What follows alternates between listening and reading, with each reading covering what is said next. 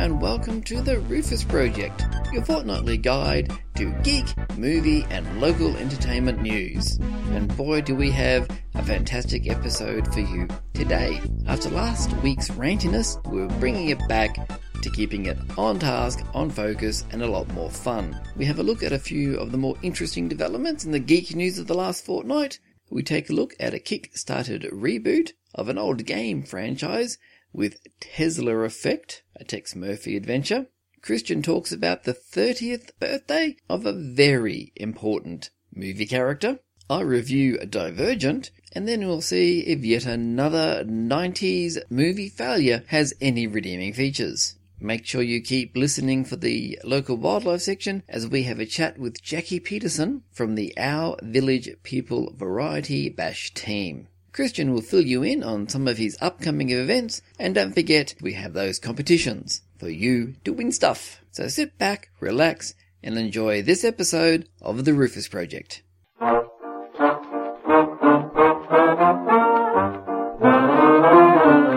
Welcome back to the short, peppy, and above all, the not too serious geek news. So what's been grabbing our attention for the last fortnight? First up, on the Conan O'Brien show, George R.R. Martin admitted that he writes Game of Thrones using WordStar on an old DOS computer. Frankly, every time I got the old abort, retry, fail error, I felt like killing someone too. In the ever-increasing pool of comic book to TV adaptations, we saw trailers for Gotham, focusing on a young James Gordon in the Batman universe, Constantine, and The Flash, which focus on the characters of those same names. Of course, we'll probably have to wait a while before these shows hit our shores, unless you have alternative arrangements. In other TV news, Marvel's Agents of S.H.I.E.L.D. has been confirmed for a second season. That makes me happy. Looking at movies, and Guardians of the Galaxy dropped a super fresh trailer just this week. What makes that a little bit out of the ordinary is that 3 days beforehand, they actually dropped a teaser trailer for the trailer. Luckily, the full trailer delivered, and it is incredibly awesome. Check our YouTube channel for the bonus content, because I'll certainly have that in the playlist. You know, I normally try to avoid getting overhyped about movies, but damn, I'm failing on this one. Roll on August. Not long after it was revealed that Netflix is now taking up about a third of peak internet traffic in the US, pretty much swapping with the amount of peer-to-peer traffic from about 4 years ago, the Australian ran a story saying that Netflix may be launching in Australia within the next 12 months. Of course, this could have just been a carbon copy of the previous stories that we've had from time to time about the rumours of Netflix launching in Australia. It's not going to happen, and if it does, it's going to be a vastly crippled and much more expensive service. So in the meantime, perfectly happy to have it unofficially available in Australia. But of course, where would the Rufus Project Geek news be without yet another story about piracy? This week, Andrew Harris from APRA AMCOS, which is one of those rare, decent companies that are attached to the music industry in that they actually distribute royalties to artists and are non-profit themselves, stated that he felt the argument that convenience, pricing and content would reduce piracy was false, because music piracy still exists. Of course, he completely failed to mention that digital revenue of music is way up. Numerous studies show that those that pirate music actually spend more on music than those who don't, and pretty much shows even the rare nice guys in the music industry are still focused way too much on the all or nothing approach to piracy. Sorry, the internet's won. Focus on maximising your profits with what you can do now, okay? Stop wasting your time and effort trying to stop something that will never fully be stopped. Okay?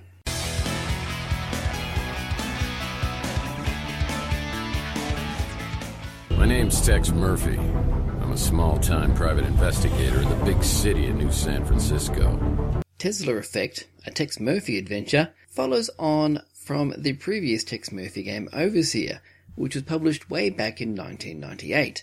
Now that's quite a time frame between sequels, but while Microsoft had the rights to this game, they refused to let it be made. So once the makers got the rights back, they turned their attention, and this is actually a Kickstarter success story. What year do you think it is?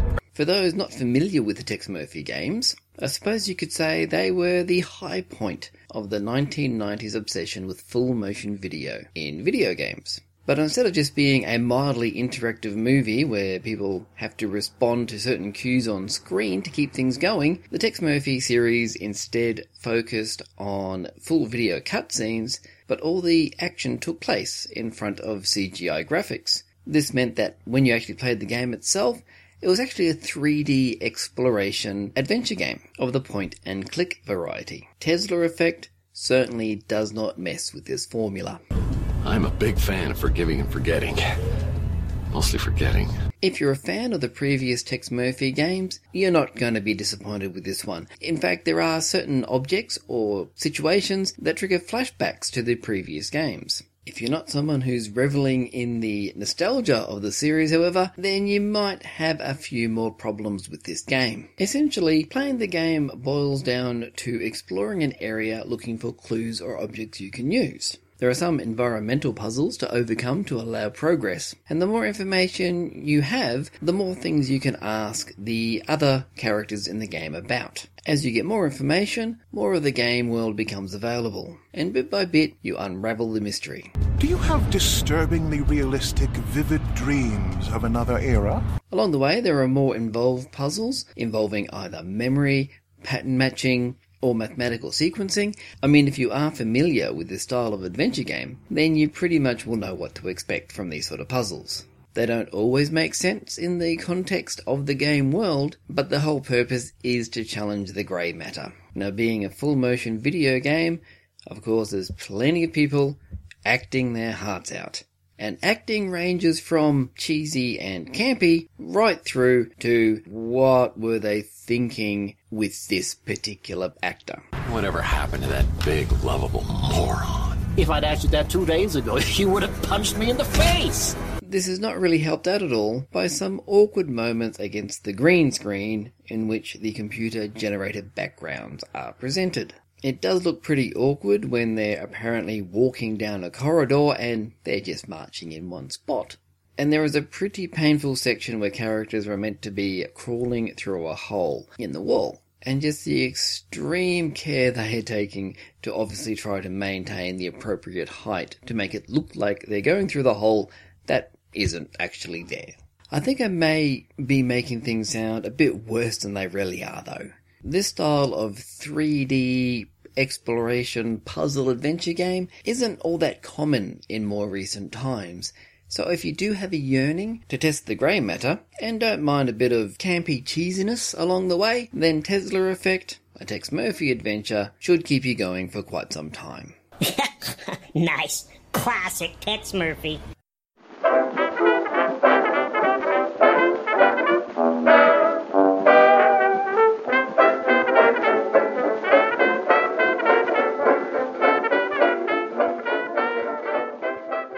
I'm really excited to announce on Tuesday the 17th of June at the Chanel Theatre UQ, I'm running the 30th anniversary screening of the 1984 cult action classic The Terminator, starring the one and only Arnold Schwarzenegger. You could say that The Terminator was director James Cameron's chance getting into the big time. His previous film was Piranha 2, The Spawning, so really when you've got that sort of credit to your name, you are looking to develop your career even further. He reputedly sold the script for $1 to the production company under the stipulation that he actually directs the film. Otherwise, you'd only be known as the Piranha 2 guy for the rest of your career. James Cameron actually got the inspiration for this movie in a dream one night. The Terminator is about an indestructible cyborg who is sent from 2020 to assassinate a waitress, Sarah Connor. Sarah Connor? Yes. Whose unborn son will lead humanity in a war against the machines. A soldier from that war is then sent to protect Sarah at all costs. James Cameron was very much influenced by 50s sci-fi movies. Heck, he'd even directed Piranha 2 with Roger Corman, who was the king of 50s sci-fi. And he was even inspired, interestingly enough, by Mad Max 2, or aka Road Warrior. The Terminator started filming in 1983, and And in a bit of a side note, Dino De Laurentiis actually had an option in Arnold Schwarzenegger's contract, which would mean that he'd be unavailable for 9 months of the filming while he was off filming Conan the Destroyer. During this wait period, James Cameron was contracted to write the script for Rambo 2, so that might not have ever happened if they hadn't had this break. And they were also able to refine parts of the Terminator script to make it even better and discuss a sequel to Alien. So Schwarzenegger's time off actually resulted in a lot of other big films of the 1980s. It's really funny to think that O.J. Simpson, for the former football player, was originally cast as the Terminator. But thank God the filmmakers realised I don't think they could see him as an alien killer, so they ended up settling with Arnold Schwarzenegger. Orion Pictures released the film in 1984, but really felt nothing about it. They didn't put anything into the release of the movie, put it on limited screens for one weekend. However, it was then word of mouth and some clever promotional and merchandising that actually took the film to the #1 spot. It's remained the #1 film in the US for 2 weeks, which is a big deal, and the film eventually ended up grossing a profit of over $70 million. Can you stop it? I don't know.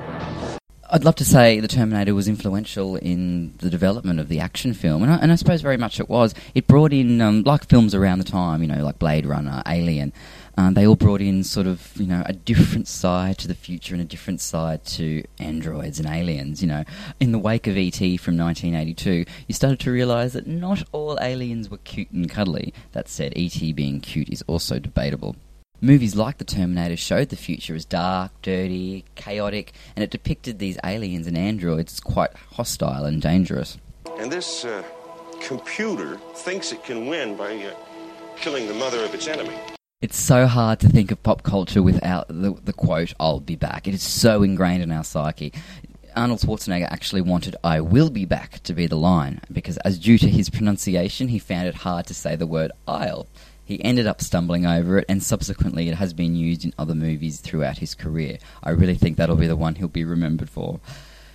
Arnold Schwarzenegger only says a total of 58 words in the whole movie, so learning that script would have been quite easy for the gentleman. So let's go back to where the Terminator franchise all began and where James Cameron's career really took off, pre-Titanic, pre-The Abyss, pre-Avatar. So get along to the Chanel Theatre on Tuesday the 17th of June at 7 p.m. for a screening of the original movie. Tickets are $10 at the door, and please bring your friends. I'll be back. 100 years ago, after the war, our founders created a system they believed would create lasting peace. Divergent, based on the novel of the same name by Veronica Roth, is the latest in the now ongoing trend of taking hip young adult novels and turning them into ongoing movie franchises. Twilight was the one that really set this ball rolling, followed by The Hunger Games, so now it's Divergent's turn. I guess the question is it enough of a divergence from the previous pap given to us by the likes of the Twilight Saga? Divergent takes place in a post-apocalyptic world, where the city of San Francisco has been walled off to keep everyone safe. In order to keep the peace, the society has been divided into factions. They divided society into 5 factions. The only way you can survive is for each of you to claim your rightful place. And on everyone's 16th birthday, they go through a test to determine what their best faction is, and then they get to choose which faction they want to join anyway. Where Divergent gets its name is that there is occasional people who don't fit any of the molds, and that's where our main character steps in. Your results were inconclusive. That's impossible. It's not impossible. It's just extremely rare. You're able to control and conquer your fears. They call it Divergent. Beatrice, played by Shailene Woodley, sits her test and, funnily enough, finds out she's Divergent. After being told to keep a low profile and having the test results falsified so it matches those of her parents, what does she immediately do? Goes and joins the most extravagant faction available. This makes things even more complicated for her father, who just happens to be the boss of San Francisco, whose rule has come into question. So by having his daughter desert him, it really doesn't do much to shore up his support. Beatrice, who renames herself Triss very early in the movie, then has to deal with proving herself to her new faction, hide the fact that she's Divergent, and ultimately save the day. To say Divergent is unoriginal and predictable really is an understatement, but frankly, that's pretty much the least of its problems. First, there's the whole faction system, which it starts off as an interesting concept. Essentially, the factions involved in San Francisco are Abnegation, the selfless, Amity, the peaceful, Candor, the honest, Erudite, the intelligent, and Dauntless, the brave. But to make things easier, I'm going to call it the charity workers, the hippies, I can't recall Candor at all because they barely featured in the movie, the lawyers, and the faction that can give us the most action without actually requiring any plot developments. Welcome to Dauntless. Let's just call them the jocks for short. Trish starts out working with the charity workers, Abnegation, in case you forgot, who are the ruling faction. And of course she decides to go with the jocks because, well, that makes for a more exciting movie. The movie itself really focuses on the jocks and the lawyers. And the head of the lawyers, Janine, played by Kate Winslet, Divergence threaten the system. It won't be safe until they're removed. Appears to be a very nice, caring character, but it's just absolutely obvious that, well, she's the wicked witch of the movie and spends most of the time as the sweet old apple seller. Shailene Woodley as Triss also doesn't paint much of a confident character. Even when she finally realises who she really is, you're still just not convinced that this particular character can carry this movie. It's obvious that the makers of the movie were hoping Triss would be another Katniss Everdeen a la Hunger Games, but she seems to need a bit too much saving on a regular basis to be convincing in that sort of role. Of course, once she joins the jocks, it's also obvious that she doesn't fit in. Initiates, we will be watching to see who you really are. You made a mistake choosing Dauntless. So between choosing a different faction than her aptitude test indicated she should, and then sticking out like a sore thumb during all the training montages that keep going on to try to build the tension, will she make it? Won't she make it? Of course she'll make it. It wouldn't be a very long movie otherwise. It's a wonder that no one pegged her as a Divergent within the first 20 minutes of the movie. Along the way, she is assisted by fellow jock, a fellow known simply as Four, played by Theo James. I know what you are. And frankly, if you don't spot that he also has a special secret, nudge nudge wink wink, very similar to Triss's, again in the early stages of the movie, then you're not paying attention. And I wouldn't blame you for not paying attention. The acting is decidedly average. As I mentioned before, the plot is incredibly predictable. You know, I've actually made a deal with myself that while watching this movie, if it could manage to surprise me, I would give it a better review. As you can probably tell by the tone of this, it didn't surprise me at all. That one's the real bad guy, these ones are gonna die, they're gonna get together, he's gonna be Divergent as well. Every prediction I made came true very quickly. And frankly, putting up with any movie for 2 hours and 20 minutes until the camera majestically pans to the sequel, the horizon, well, that's just a bit too much to ask in this particular movie's case. In short, the Twilight Games, Divergent, really isn't worth your while.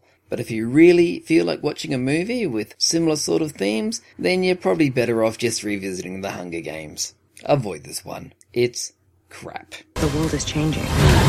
You'll have to decide who you're loyal to.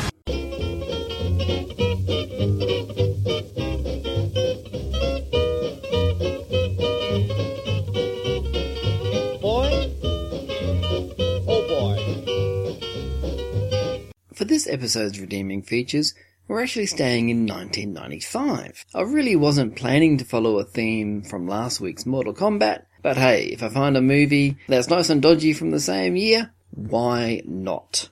So today, we're going to have a look at the 1995 movie Judge Dredd, starring Sylvester Stallone as the title character. Throw down your weapons and prepare to be judged! Judge this! Adapted from the comic book of the same name, it was interesting that it actually gave some of the writers of the comic writing credits. So you have John Wagner and Carlos Ezquerra, both very well known when it comes to the Judge Dredd comic books, given credit as character writers. However, it soon becomes clear that they had very little to do with the story or the screenplay. For those unfamiliar with Judge Dredd, it is set in a post-apocalyptic dystopian society. Most of the Earth is ravaged by radiation, and the remaining population lives in giant cities known as megacities. These megacities are way overcrowded, and violence and crime is incredibly rife. To keep things under control, you have the judges, a police force where every officer, the judges, has the right to sentence perpetrators on the spot. And sentences can be everything from 5 years in detention to summary execution. Even without the sheer prolificness of the internet at the time, there was still quite a buzz amongst Judge Dredd fans when this movie was being made. And a lot of people were very, very excited by the prospect of seeing their favourite judge up on the big screen. Then the movie came out. So, almost 20 years down the track, and after a much more critically acclaimed and popular Dredd movie was released back in 2013, let's find out if the 1995 Judge Dredd adaptation has any redeeming features. You're a legend. You were my finest student. Well, from the get-go, this movie promises a lot. In the background of the opening credits, you get to see actual comic book covers from the Judge Dredd comics, which does give you hope that the creators of this movie intended to be pretty faithful to the source material. The effect is slightly spoiled by a pretty cheesy voiceover, but then you get to see Megacity 1. And again, you have that hope, you have that feeling inside that the makers of this movie are respecting the source material. Things start going downhill again when we meet Rob Schneider as Herman Ferguson. Excuse me? We're not together. Who is a citizen who has just been released from detention and is about to be reintroduced into society. We get to put up with a few minutes of his shenanigans until he's deposited into the middle of a block war, again something very faithful to the comics, and the judges turn up. Seeing the outfits and the bikes of the judges really took me back to when I first saw this movie. They get the costumes spot on from the comic books. It's really a very good representation of the judges. And again, the Judge Dredd fan of me had hope well up with the thought that maybe I had misjudged this movie. Then they open their mouths and you realise that the comic books also had better acting. The evidence has been falsified! About 15 minutes into the movie, we have the moment that outraged Dredd fans worldwide. Not only had we had to have put up with Sylvester Stallone's pretty bad acting, he then takes off his helmet. And that's one of the defining features of the comic and the character, is that you never actually got to see Dredd's face. So to have this movie have such a fantastic setup with regards to setting the world and the characters from a visual point of view, if not so much from an acting point of view, well, let's just say there was pretty major outrage from the fact that the helmet off was just a complete disregard of the source material. The Judge Dredd movie was also quite a powerhouse when it came to actors in it. Now, Sylvester Stallone and Rod Schneider, you don't expect much from them. But when you have such acclaimed actors as Armand Assante, Jürgen Prochnow, Max von Sydow, Diane Lane, Joan Chen, just to name a few, it's kind of surprising when probably the most convincing character and best acting in the film is actually done by Ian Drury, of Ian Drury and the Blockheads fame, who has a small role as a shopkeeper, who gets to meet the bad guy upon his return to Megacity 1, and, well, promptly gets shot by said bad guy. But still, seriously, Ian Drury gives the best performance in this entire movie. Another great aspect of this movie is the fact that it's set in the future, but you have things like getting disconnected from the network causing a busy signal that is very reminiscent of what you would have expected to have heard in the 90s. There's also an extended sequence where they're doing a bit of photo editing and analysis. And again, the technology on show, let's just say it's very, very 90s. There is a highlight in Sylvester Stallone's performance, though. There's one section where he's in deep consideration, looking at an old Justice statue from back in the 20th century. Doesn't say a word, just looks off into the middle distance with his strangely dead eyes. But what raises this scene is the incredible, bombastic, flamboyant, and completely over-the-top dramatic musical score that accompanies Sylvester Stallone staring off into space.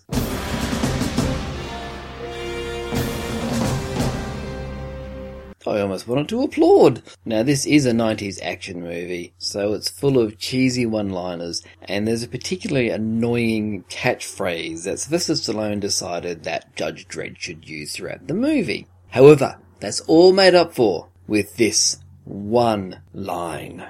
I should have put you down myself, personally. You know, I never understood that. That's some pretty quality dialogue right there. Now, at the end of that, I left in a little bit of Amanda Sante as Judge Rico. He seriously overacts his butt off in this movie. He goes so over the top, it makes you wish there was an Academy Award for overacting. All it would have taken was actually seeing bits of spit flying out of his face as he's ranting on, and I probably would have been convinced that this guy was criminally insane. You're gonna let me come in. I'll be the judge of that. Now, being a 90s action movie, there is plenty of gunplay and violence, but probably the most convincing fight scene actually occurs between Diane Lane and Joan Chen. And it's not your typical, "Ooh, it's a girl fight." No, these two are having a full-on punch-up. And the cherry on the top is... Judge, bitch! Magic. And the icing on the cake in this movie is that from 15 minutes in, when that helmet comes off, and just the bad portrayal of Dredd by Stallone all the way through the movie, they manage to finish off with the ultimate outrage moment. The compulsory movie kiss. Judge Dredd doesn't kiss anyone, you fools! Oh! Gee! Oh! Sorry. I promised I wouldn't bring my outrage to this, okay? I'm sorry. But he kissed her! What? No, stop. Okay. Breathe.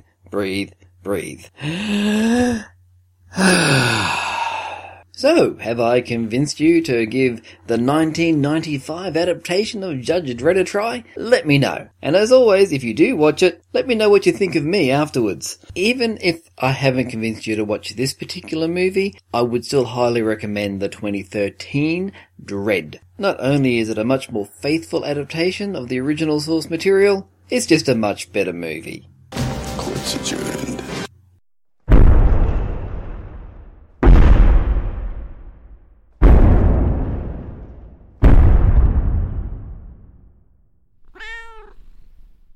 A few weeks ago, Christian and I both had the distinct pleasure of performing at an interactive film screening of Can't Stop the Music, the Village People movie. The awesomeness of this night was certainly enhanced by the fact that it was all for a good cause.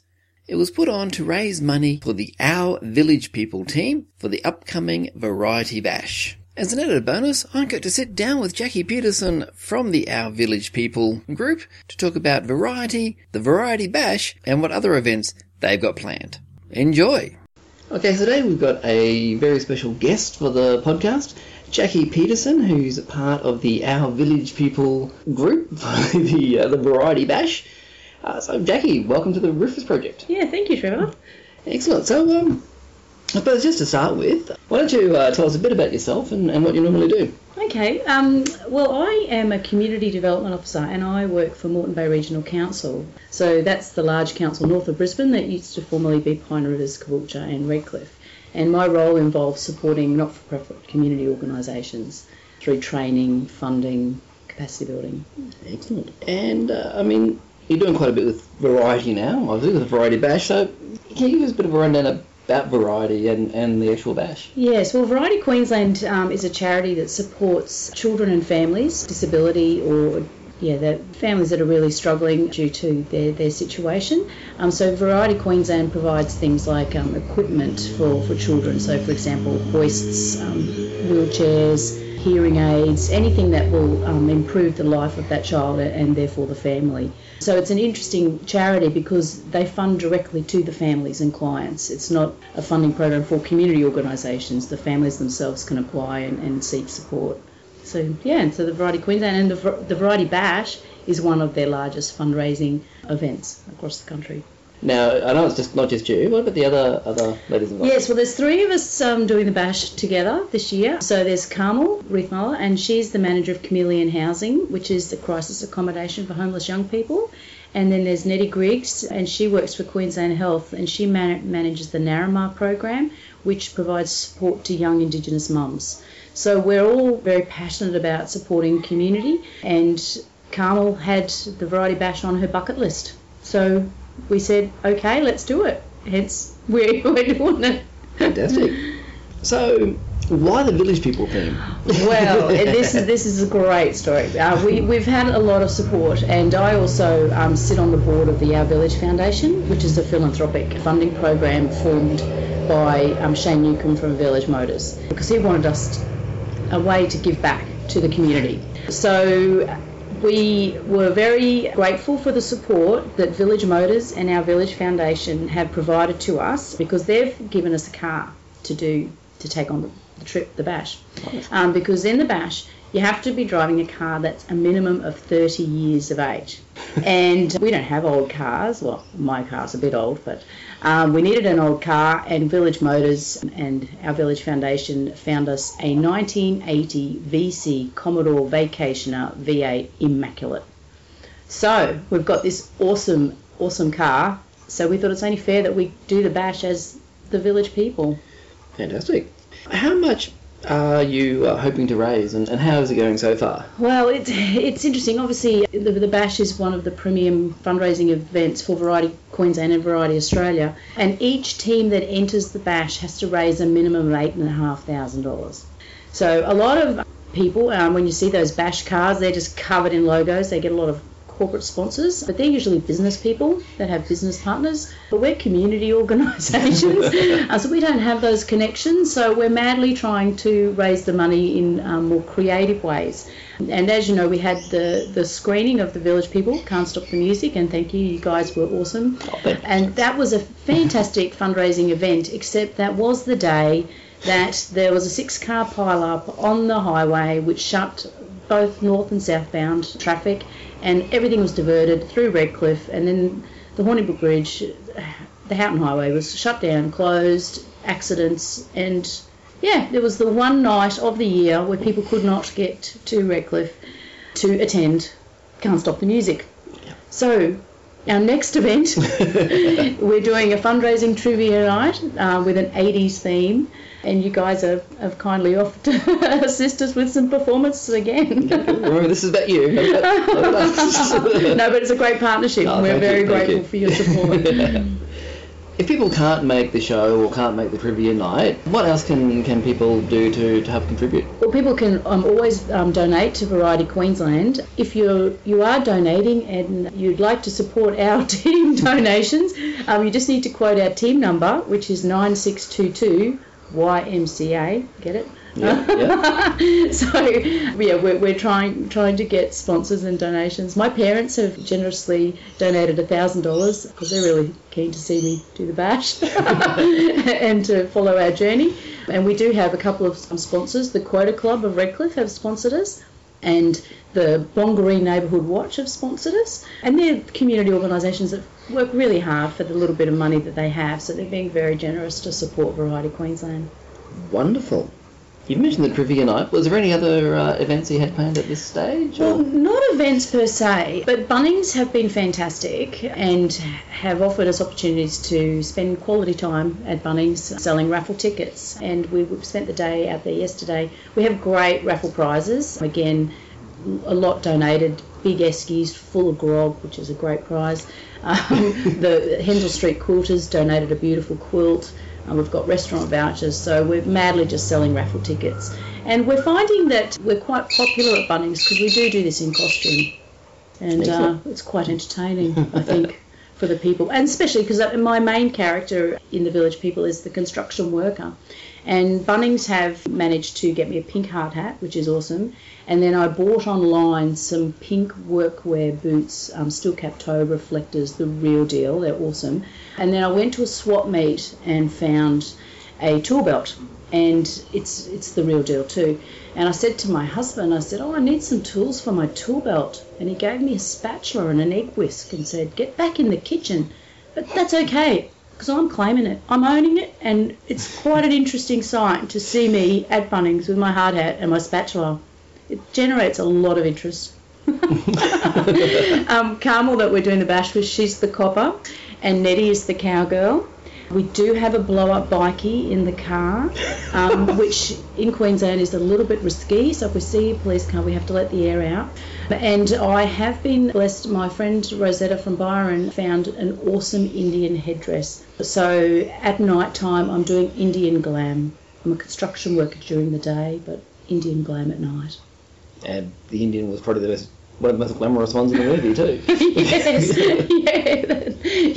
Yes, I probably wear a few more clothes than he does. Pretty good idea.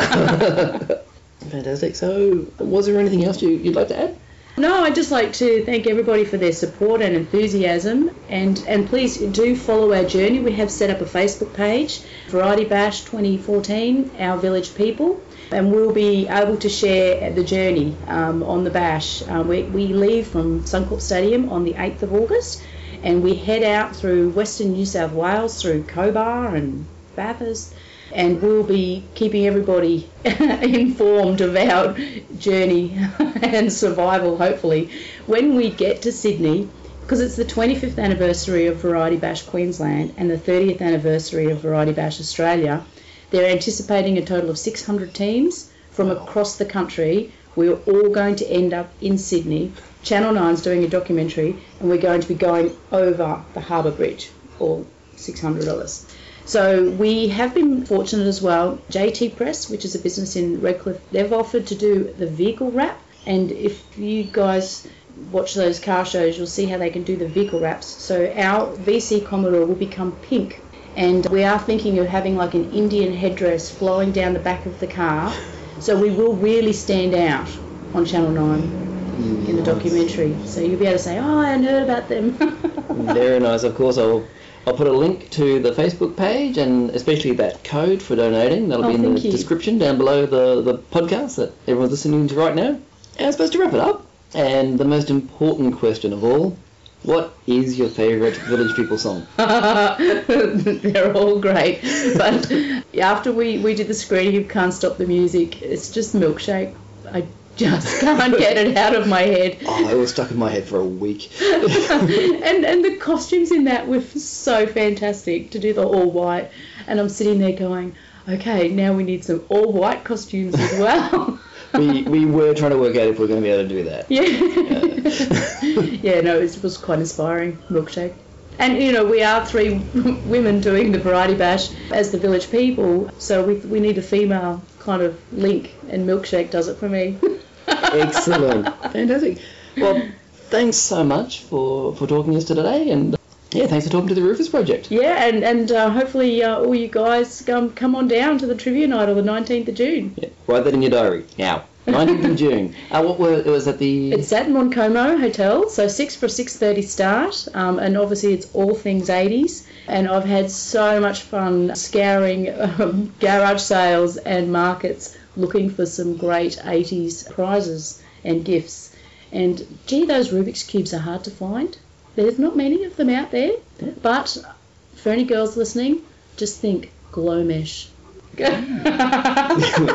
You know, a few guys will be into that too. Yeah.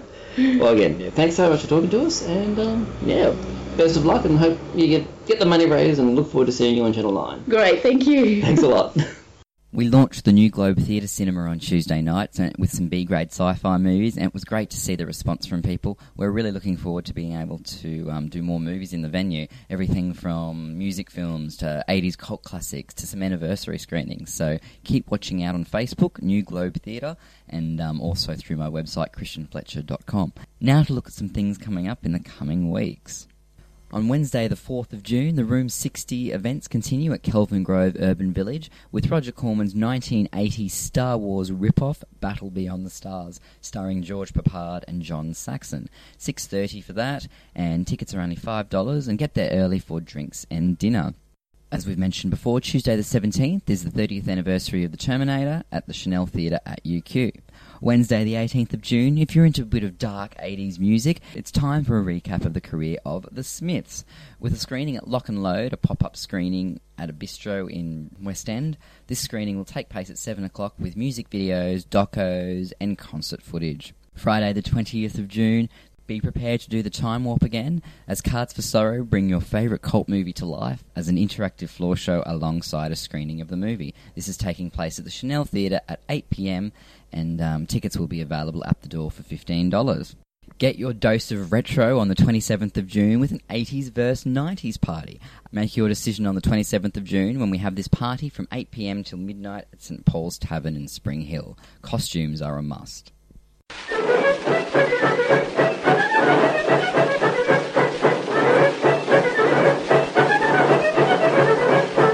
And now it's competition time. We've still got those copies of the critically acclaimed BBC miniseries Small Island to give away. It was well reviewed and has also won awards. Trust me, I am looking at the Wikipedia page as I speak. So if you want to check out the show that Sam Wollaston of The Guardian said, BBC does big budget Sunday night dramatisation minus bonnets and breeches, yay! That also stars Naomi Harris, Ruth Wilson, David Oyelowo, and Benedict Cumberbatch, then all you gotta do is comment Island. Critically acclaimed BBC drama not your thing? Don't worry, we've got you covered too. Thanks to Christian, we have a double pass to the 30th anniversary screening of Terminator at the Chanel Cinema on June 17. I've had the pleasure of seeing Terminator on the big screen before, and I can highly recommend it. To get these tickets, simply put the comment Terminator down below. And when I say down below, I mean on our Twitter page, on our Facebook page, in the comments on the Podomatic page, or even the comments of the YouTube page. All the links are in the description below, but hopefully you're already familiar with one of those. Good luck! Thanks for listening to the Riffers Project. If you've enjoyed this show, remember you can subscribe through iTunes or via Podomatic.com. Also, be sure to follow us on Twitter or Facebook for regular geek news and podcast updates. And finally, be sure you visit our YouTube channel so you can check out videos relating to the stuff that we've talked about in this episode, and you can even listen to the previous podcast episodes. Be sure to let us know if you have any feedback or any suggestions or requests for future episodes. And if you're feeling particularly saucy, why not review us on iTunes? So until next time, I don't have a witty sign out, so feel free to add your own. See you then.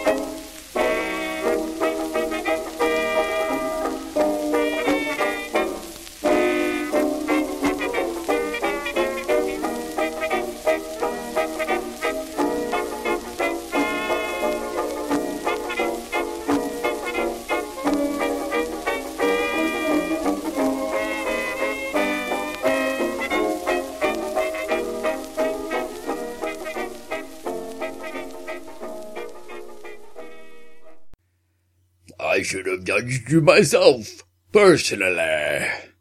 Seriously, that was the best line they could come up with. I guess I figure by that stage of the movie everyone knew it was a pile of tripe.